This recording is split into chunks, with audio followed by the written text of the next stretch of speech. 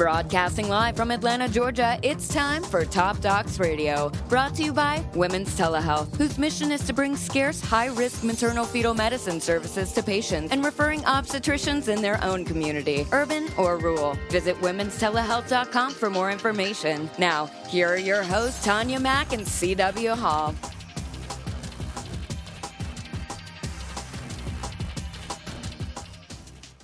What is going on, Tanya Mack? Oh, it's a great day. It's a great day just to be here, and we have a great guest, and I'm excited about this topic. Yes, and it's funny because about a year ago, a little under a year ago, I had the Georgia Dental Hygienists Association in the studio. We were talking about dental deserts in Georgia. And now today we're going to talk about some medical deserts. I was surprised by the extent of the problem. And of course, who would anticipate that the situation would be much better as far as the coverage that we have of physicians and physician extenders in the rural communities around Georgia. Yeah. So today our topic, we'll get right into it, is healthcare challenges for rural hospitals. And as a lot of people can just read in the news, rural healthcare is quite a challenge. And we do, as you said, CW, have some medical deserts. Many states have rural health versus healthcare problems. Georgia's no different. We have about 108 out of 159 counties defined as rural in Georgia. And a lot of other states are similar. They have one or two big city populations, and then healthcare outside of that can be challenging. So I think most people would agree that healthcare should not be determined by where you live or your zip code. However, some of the healthcare challenges are unique to rural settings because we have community infrastructure issues, poverty, education, transportation challenges. So geographically, Georgia has quite a few medical deserts. We're going to talk about that. There are 54 rural hospitals in Georgia, and they are financially vulnerable as well. So we brought in one of the experts today in this topic. I'd like to welcome Chris Denson. Welcome, Chris. Thank you, Tanya. Glad to be here. Glad you're here. Let me tell you a little bit about Chris. Chris is the Director of Advisory Services for Hometown Health. He has a degree in American Politics from Princeton University and a master's in Public Health from the University of Georgia. He was a former staff member handling aspects of healthcare policy for Senator Saxby Chambliss a while back, and now he works with Hometown Health and focuses in rural healthcare. So welcome, Chris. Why don't we start with just you telling us a little bit about your work in Hometown Health? Absolutely. Hometown Health is an organization here in the state of Georgia that focuses on the survival of rural hospitals through several ways. We've been around for close to 20 years now here in the state, and we go about trying to preserve rural hospitals through what we consider 4 different legs. Our first leg is lobbying and advocacy on behalf of those hospitals. We also do grants both at the federal and the state level for those facilities. We have Hometown Health University, which is an online education platform which serves about 10,000 students nationwide. And then we also have a network of best practice business partner solutions that we offer as well. And in addition to Georgia, we also have several hospitals we assist in Florida, as well as a recent grant operation we've just started in Iowa. So what started off here in Georgia is trying to help rural hospitals survive in this era of constant change and reimbursement and cuts from the government and economic challenges has really begun to expand outside of the state as well. Yeah, I would imagine if you're reaching as far as Iowa, that there are a lot of states, Alabama, Mississippi, just even in the Southeast, that have very similar profiles to Georgia, where they have a couple of metropolitan areas that get the majority of the healthcare assets. And then it's challenging for the areas outside of those metro areas. Absolutely. And, many of the economic challenges that we associate with the rural population, the rural communities, the rural areas of our state, they feed into the healthcare delivery system as well. So things such as poverty, health issues, you'll see that those really tie into the economic challenges facing hospitals that we see. Yeah, so let's just dive into kind of the state of the union for rural health in Georgia and have you tell us a little bit about what are some of the top 2 or 3 challenges, and do you think the demographic is changing at all, and kind of how we kind of shore up, kind of give us a scorecard of rural health in Georgia. Absolutely. So, Georgia as a state has just over 10 million people, and just roughly 1.8 million of those reside in areas designated rural by the state. As of December 2015, the State Office of Rural Health designated 63 hospitals as rural, and we're actually now at 62 with the closure of North Georgia Medical Center in Ellijay earlier this year. As you travel across the state, I just mentioned the issues such as poverty, health issues, but really there's also disparities even within the rural areas. Now, for example, you'll see North Georgia, which has issues related to opioids, or South Georgia, which will have issues more. You'll see diabetes, strokes, issues such as that more prevalent, and so.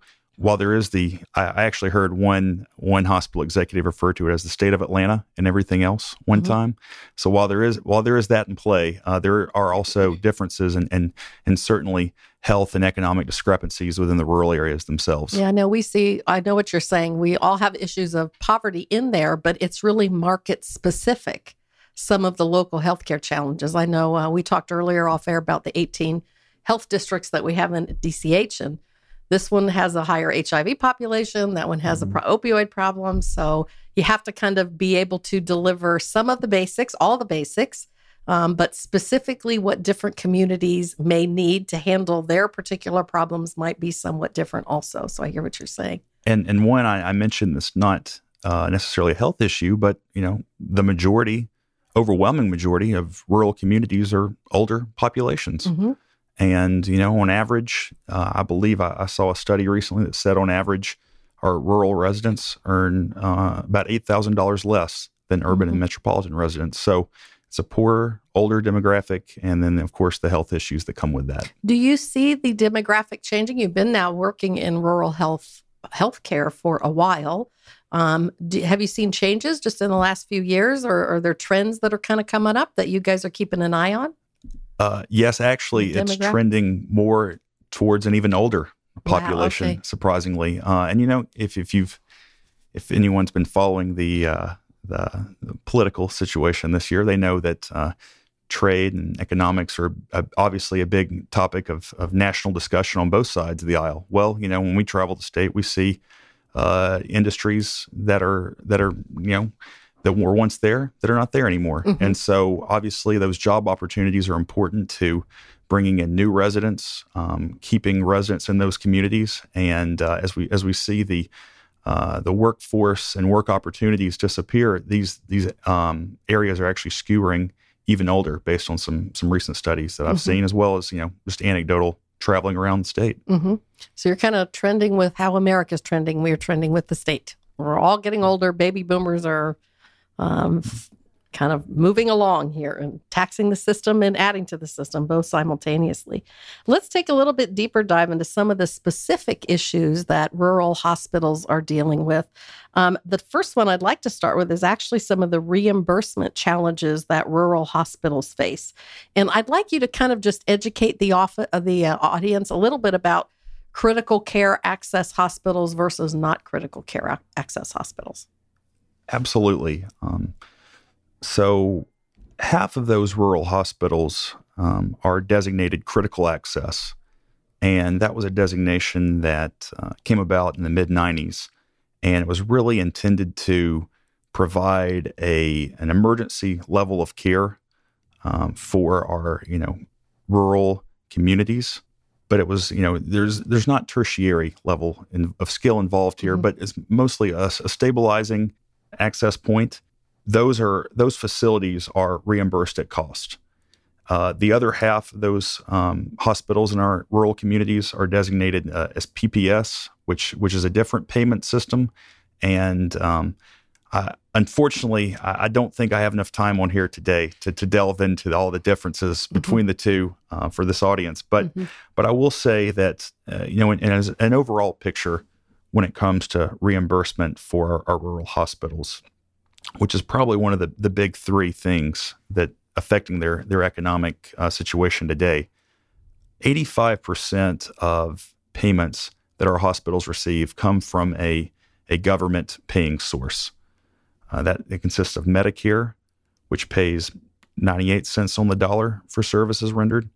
Medicaid through the state, which pays 85.6 cents on the dollar for services rendered.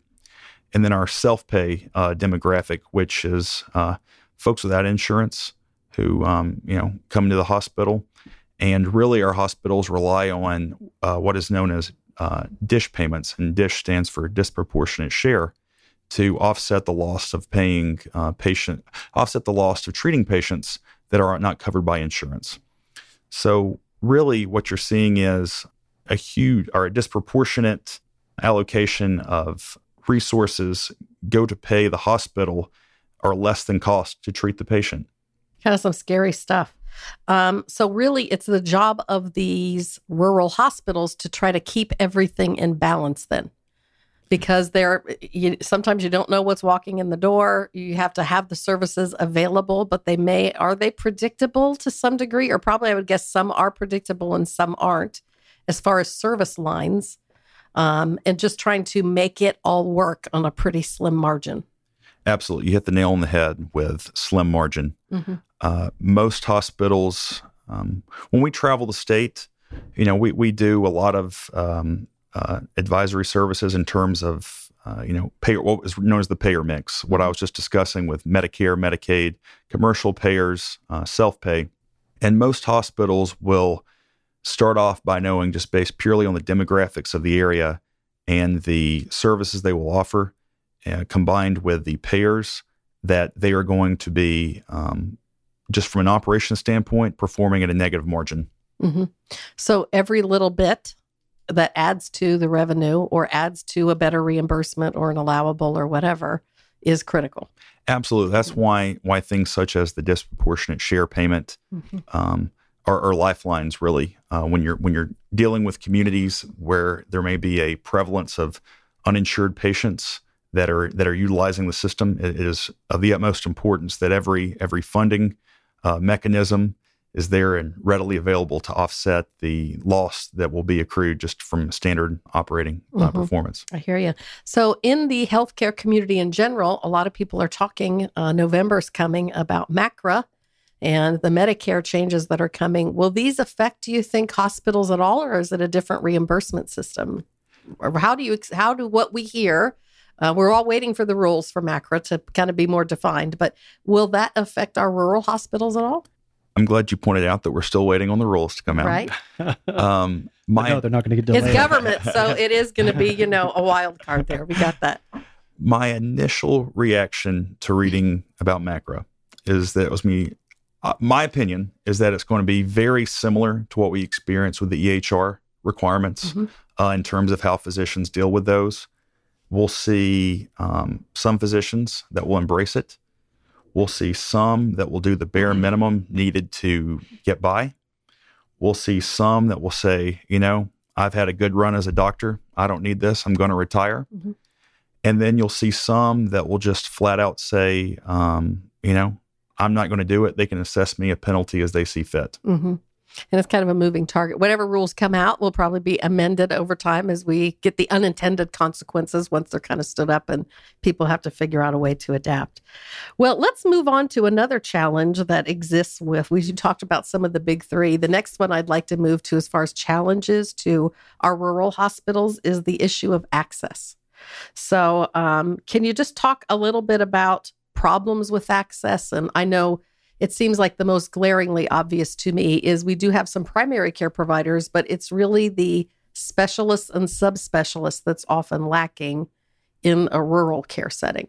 Yes. And, there was a study that was put out by the Georgia Board for Physician Workforce a couple of years ago. And really some of the statistics they put forth are striking in terms of what people may encounter here in Atlanta or the metro area in general. We have 6 counties in the state that do not even have a family medicine physician. So no primary care. No primary care. 31 of those do not have an internal medicine physician. 63 are without a pediatrician. 79 of our counties do not have an OB/GYN, and 66 are without a general surgeon.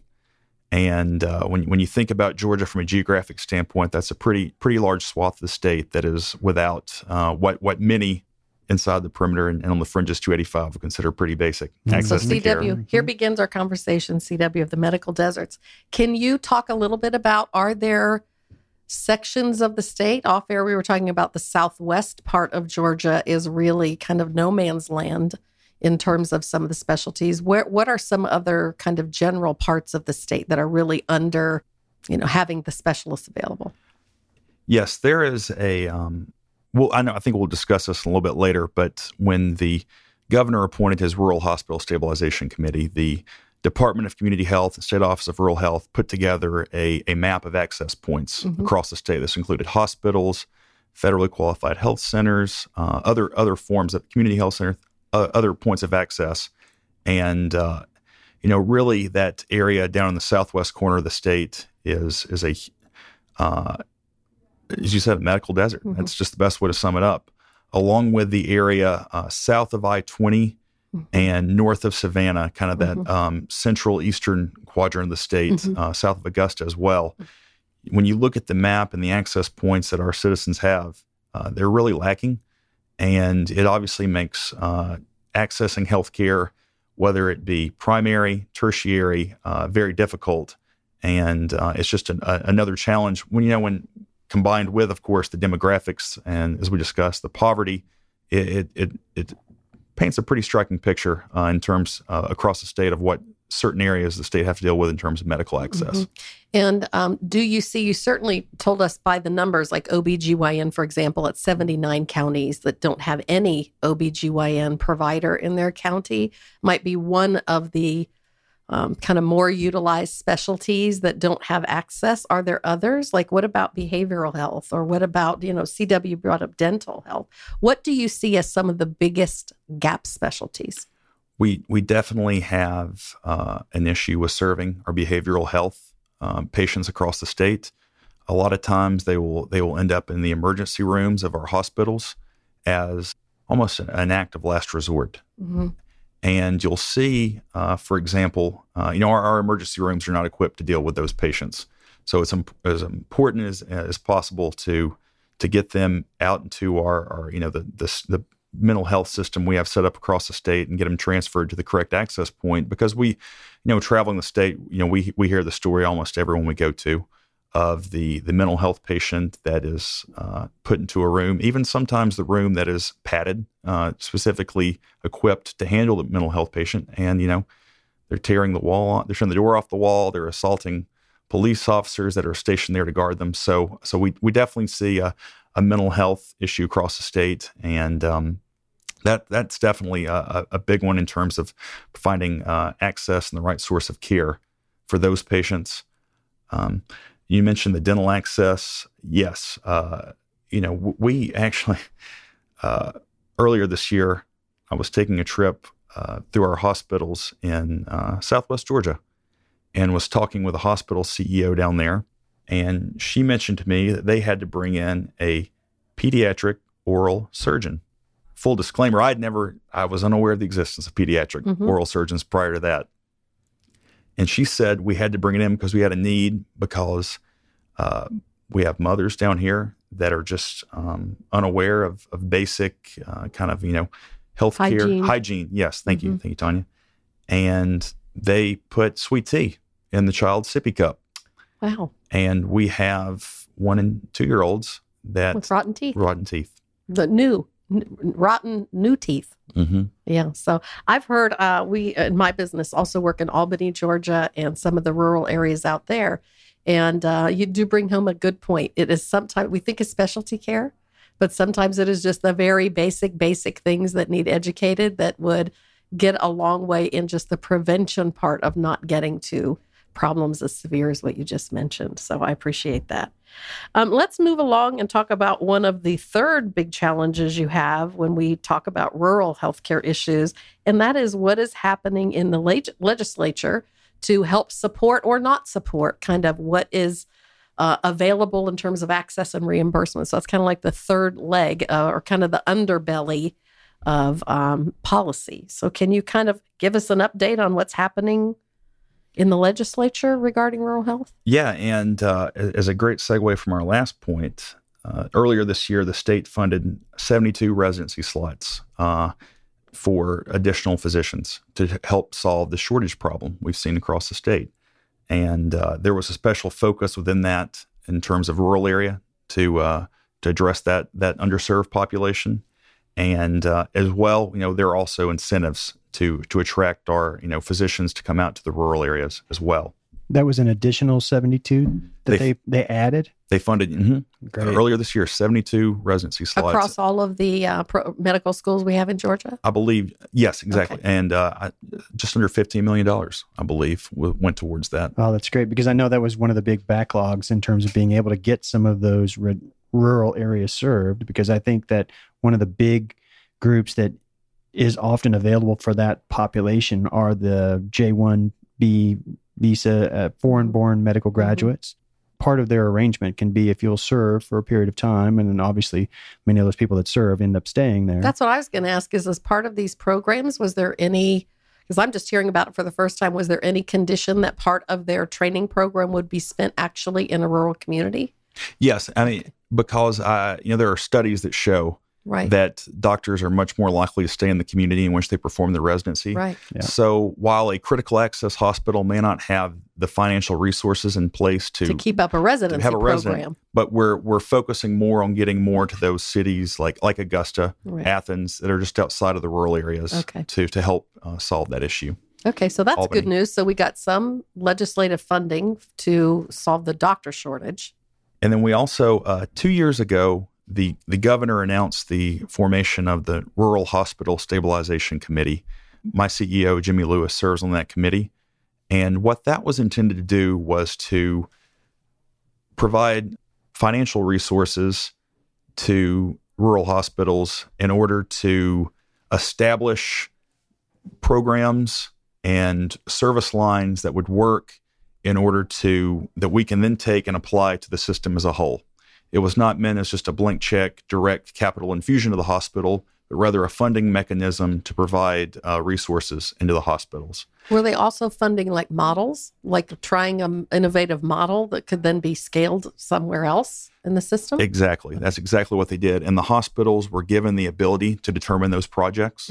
For their community. For their communities. And we just completed phase one a few months ago. And those were 4 hospitals of different geographic proximity throughout the state. That was Appling Hospital in Baxley, Georgia, Emmanuel in Swainsboro, Crisp Regional in Cordele, and Union General in Blairsville. And that was the phase one project, and it just wrapped up. And with the legislative session coming up here in January, we should have a report that will go forth on the findings they have and what can be done and applied throughout the state. And what do you anticipate would be phase 2, or are you kind of getting some preliminary feedback, just kind of what happened? Well, a few months ago, they actually announced the phase 2 pilot hospitals, and those with the same criteria of different geographic locations throughout the state. That was Upson Regional in Thomaston, Georgia, Habersham Medical Center up in Demarest, and Miller County in the southwest corner of the state in Colquitt, Georgia. Okay. And were the criteria the same from Group 1 and Group 2? Yes. Okay, so it's just kind of geographical expansion, and probably they'll try some new things I would get from the learnings that they had from phase 1. Exactly. The phase 1 feedback is important.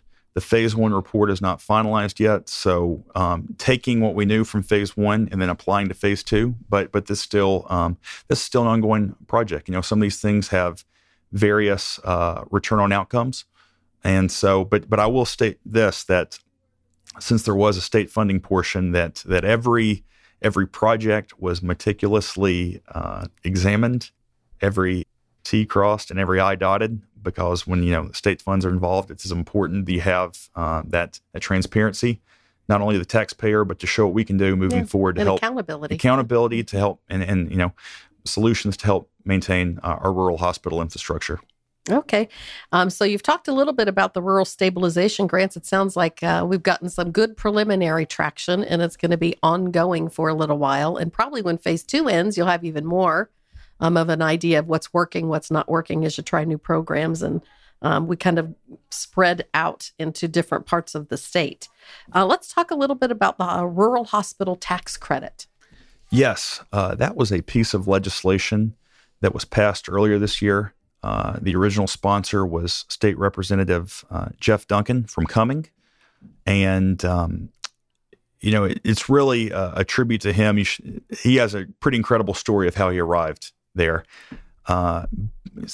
He says he was sitting in church one day and the Lord struck him with inspiration. So it's truly worth hearing him describe the story in person. But the intention of the rural hospital tax credit is for local communities to provide an infusion of capital with their tax dollars to support their facility.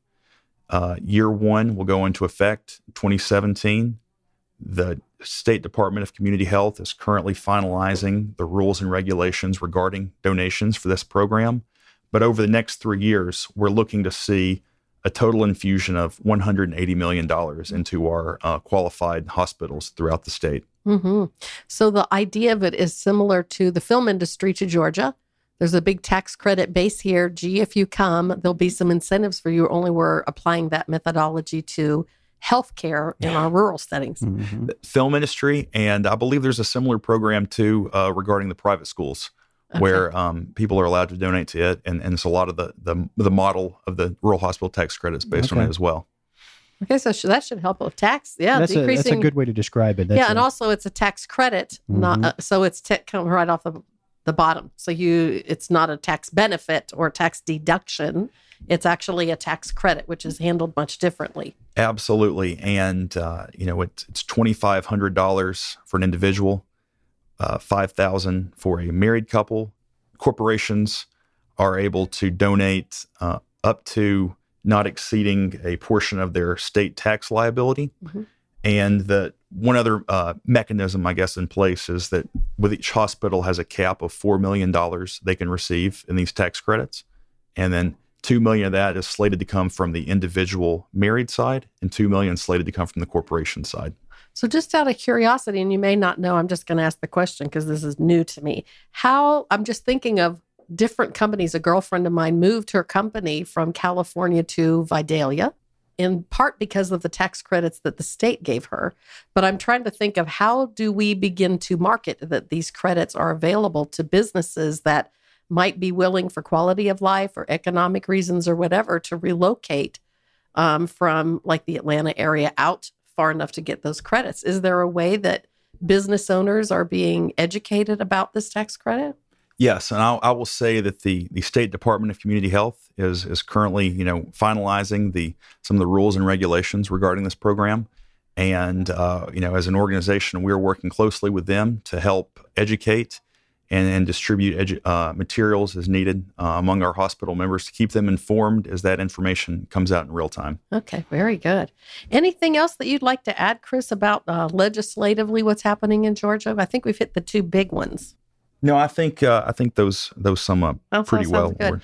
Another topic I'd like to talk about, and we talked about this before we went on air, was just the gap that has occurred in many parts, but maybe hit rural areas maybe worse than others, where the intention of Obamacare plans and the affordability for uninsured patients, Georgians, whomever, across America, really, there has been a gap of what was intended versus people that just can't afford those, so they've remained uninsured. How have you seen ACA and the patient population in the rural areas be affected by the ACA rule? Well, obviously, since the introduction of the ACA, I believe that, for the most part, most people have seen a rise in their deductible. We are seeing a term that is really, I think, taking added meaning in the last few years is underinsured.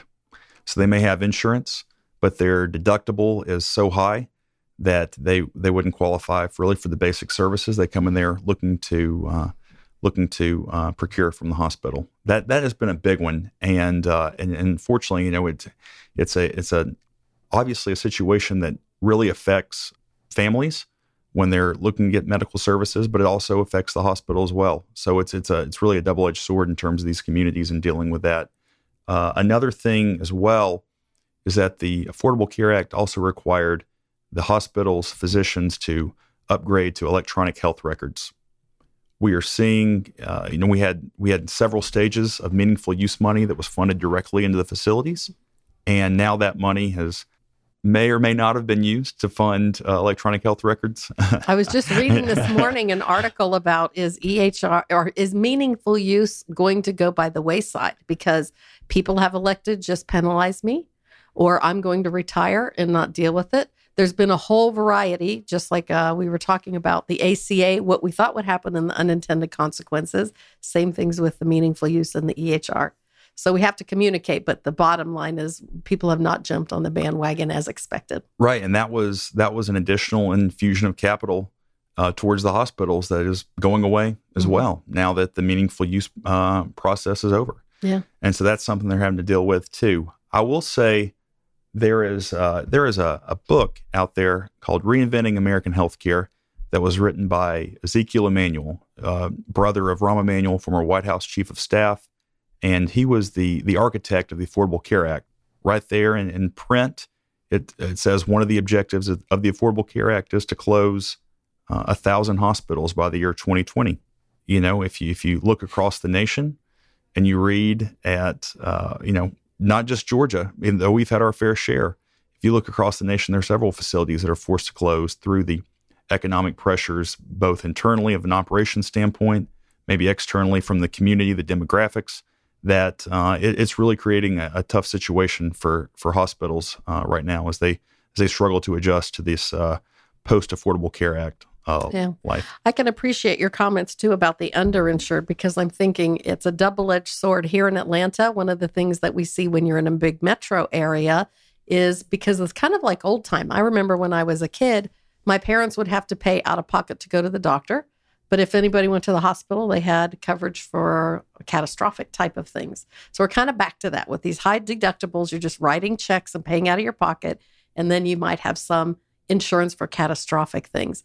Well, when you're in a city like Atlanta, you become a very good consumer shopper, which is actually driving prices down. Because now if I'm writing the check and not the carrier, I'm going to be shopping for price transparency and exactly what it will cost me. But when you're in a rural area, you don't have the same choices. Captive audience. Yes. So kind of a good on one hand, horrible on the other hand kind of idea.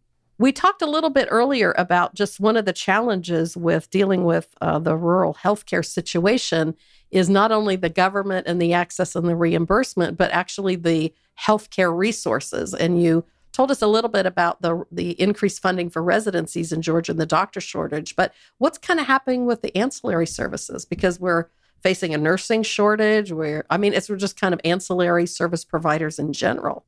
Yeah, absolutely. We are seeing that across the state. We're seeing, obviously areas where as hospitals close or their ownership management changes, there are almost like recruiting wars for these ancillary providers. And so it probably, not what I anticipated would have happened, but it has. Obviously unintended consequences that have come out, and especially as we try to address these shortage gaps in the workforce. Are the nursing schools looking at the same kind of things as the residency programs? Like Emory's Nurse? We have a lot of good nursing programs across the state too. That I'm not sure of. Okay. All right. So hopefully somebody's looking at that. Let's move on and talk a little bit about, we've talked a lot about the negative aspects of the challenges that rural healthcare is facing, but sometimes when you have a negative kind of situation you're dealing with, there are innovations that you have to come up with to kind of work around them. So I know in my business, which is telemedicine, Georgia has actually become one of the model states in the country because they've kind of been forced to find a way to share resources out in the rural areas. But can you talk a little bit about the opportunities? Like what are some of the technologies you're seeing? Your whole organization is set up to really encourage collaborative efforts between strategic partners. What's just kind of a handful of things that you're seeing out there that's positive as a result of fixing the challenges we have? Well, you mentioned telemedicine, and that is going to be critical to addressing the service line gaps that we're starting to see in terms of physician shortages, but also making sure that our population in the rural area is equipped to get the care they deserve. And so that is one of the true real success stories. I know that several of the phase 1 hospitals invested in telemedicine, and seeing their success stories, they talk about changing the minds and attitudes of people in their community and bringing them on board with that. We're hearing that, it's not ever, especially, we're seeing telemedicine in schools, and kids love telemedicine. They love the concept of seeing the doctor on the television screen. We see that in our office too. We do obstetrics, and one of our funnest things is they'll have the whole family listening to the results of the ultrasound, and the kids will see the TV talking back to them and immediately get engaged in the conversation. So this bi-directional way to communicate has a lot of broad applications, I think, across all the specialties. Yeah, absolutely. And so that has been one of the true success stories.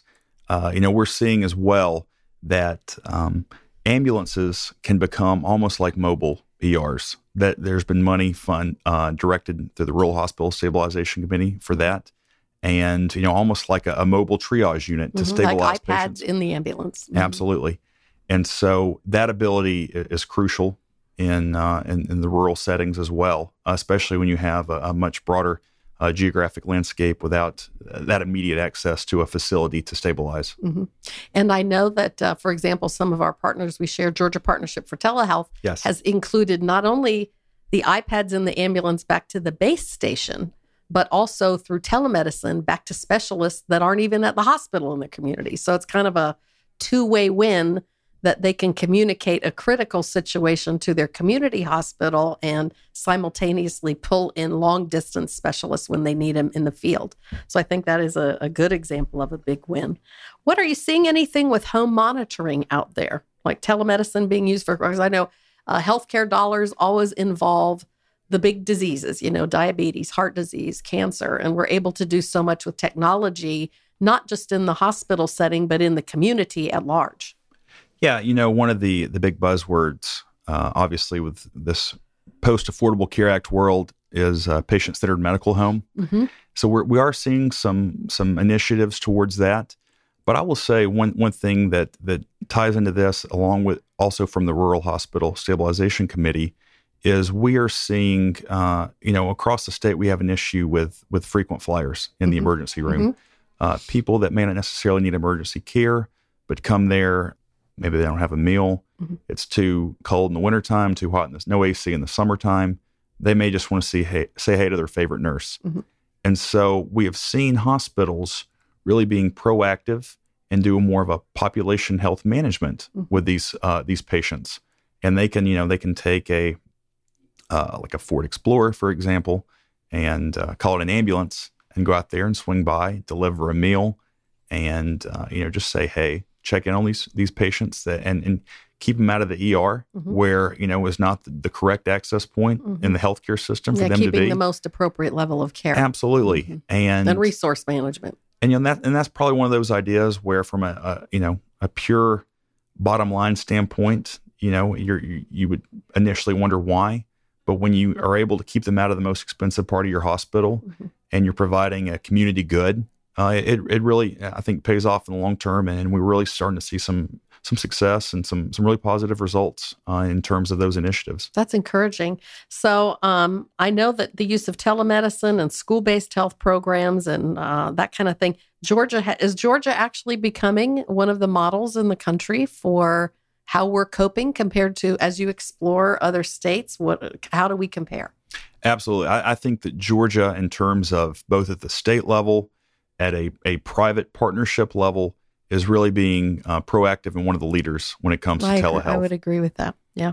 Okay, let's talk a little bit about what's coming up. So we've talked a little bit about the stabilization grants and new resources and tax credits and that kind of thing. But is there something in particular that you're excited about that's different that we're doing, or is a trend that you see that you feel very positively about dealing with the challenges of rural hospitals?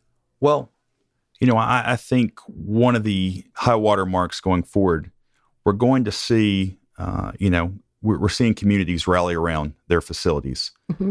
We discussed a little bit, on the economic challenges facing them, but it's important to realize that most often these rural hospitals are one of the top 2 employers in their county. These are, both high trained, high paying jobs, but they also support a lot of auxiliary services and positions in the county as well.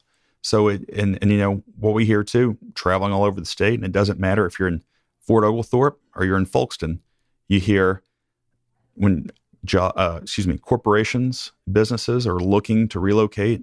Do you have, they want to know about the schools, mm-hmm. they want to know about the healthcare system. Mm-hmm. And so, and I'll say this too, we have visited the communities recently that have seen their hospitals shut down in the last 10 years. In fact, if you were to go to Lower Oconee down in Glenwood, which closed back in February of 2014, and you ask that mayor, what is the impact on your community? He'd say it's devastating. Stuart Webster down in Richland, Georgia, their mayor has been on record. They had 3 businesses and a grocery store shut down in close proximity to the hospital. So it is an economic wave, and it's tough, if not outright impossible, to bring back the economic progress mm-hmm. when the hospital shuts down. Mm-hmm. We also have some good examples. I'm thinking of one, Archibald Hospital down in Thomasville is a good example where I think the community has really put in resources and rallied around and really created a great system down in that area, kind of our Plantation Road down there of people really don't have to travel that much out. They really have become very innovative. They've used technology. They've engaged the community and kind of rallied around to have a great delivery system down there. Absolutely. And, it's not just Thomasville. They also own and support the 3 surrounding critical access hospitals in Brooks, Grady, and Mitchell County. But, you're exactly right. They're out there on the state line. Archibald is an example of a system that is progressive and doing a lot to make sure that you can get first-rate health care outside of the metro area.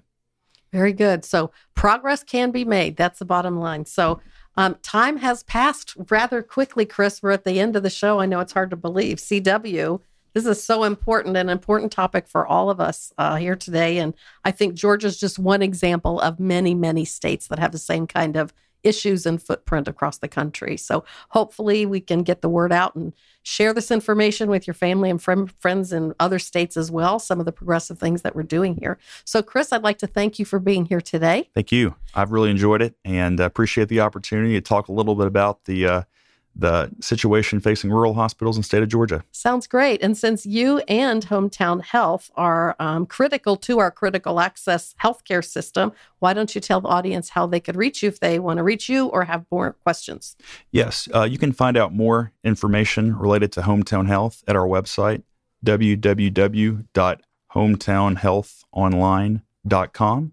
If you have any questions for me regarding today's discussion, my office number is 706-850-1709. All right. Thanks for being with us. Thanks. And CW, we're done already. That's hard to believe. But if you want more information about the high-risk maternal fetal specialty care services that you can receive via telemedicine with Women's Telehealth, you go to womenstelehealth.com. Make sure you go check them out. And if you've not done so already, go to the upper left-hand corner of the show page. You'll see the Apple logo there. It takes you to the Top Docs Radio Show podcast on iTunes, and you can subscribe to us. That way, each week when the new episode comes out, it's downloaded straight to your device. You can check it out when it's convenient for you. And we hope you turn around and share this information. Put it out on LinkedIn, put it out on Facebook, Twitter, and other social media platforms that you're on. You may just be putting some information in the hands of somebody that means something to you, that makes a big difference in their life. So we'll say thanks in advance to all the folks that turn around and share this for us. And it's a real treat to have you in the studio with us today. Thank you very much, CW. Appreciate it. Budding career going in radio with a voice like that. We'll have to have him back just for his voice. Yeah, definitely. Well, it was a treat having you in the studio again today, Tanya. Look forward to catching up with you in a couple. All right. Have a good afternoon, everybody. We'll see you. Bye.